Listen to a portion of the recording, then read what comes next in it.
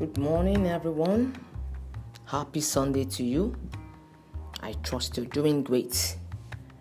I pray that as you listen this morning to Sunday morning showers, you will be tremendously blessed in the name of Jesus. For our meditation today, we shall be looking at the topic, Watch Your Back, Part 2. Our text still remains Ephesians 6 verse 13. Therefore, put on the full armor of God, so that when the day of evil comes, you may be able to stand your ground, and after you have done everything, to stand. Praise the Lord. So this morning we are looking at what will keep your back safe. How would you do that? How would you keep your back safe from the arrows of the enemy? Number one, don't compromise your consecration. Don't compromise your consecration. What is consecration? Consecration is making a conscious, willing decision to dedicate your soul, mind, heart, and body to God. Consecration is setting yourself apart. That is, if everybody is doing something wrong, because you are a child of God, you are a Christian, you are not part of it. You make up your mind not to be a part of it.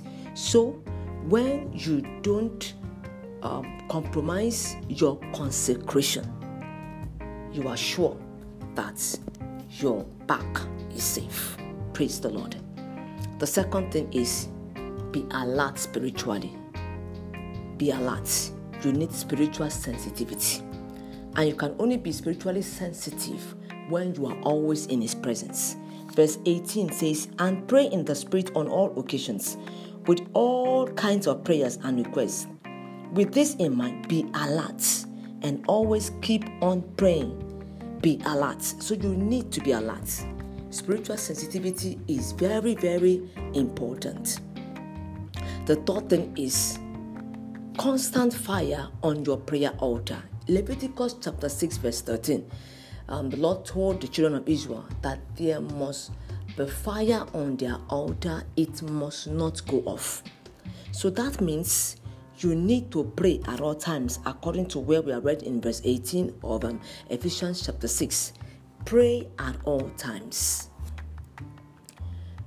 by the help of the Spirit. That is praying in the Spirit. And what does it mean to pray in the Spirit? It means to pray in such a way that you are led by the Spirit and you're also empowered by the Spirit to pray.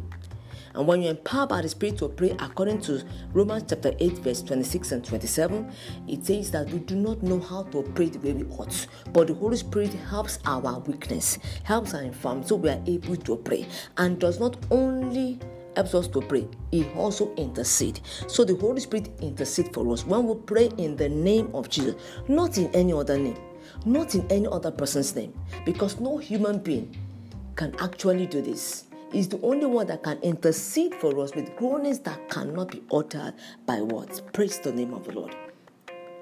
And the fourth thing is faith in God, faith in His word, and courage to face the enemy. Praise the name of the Lord.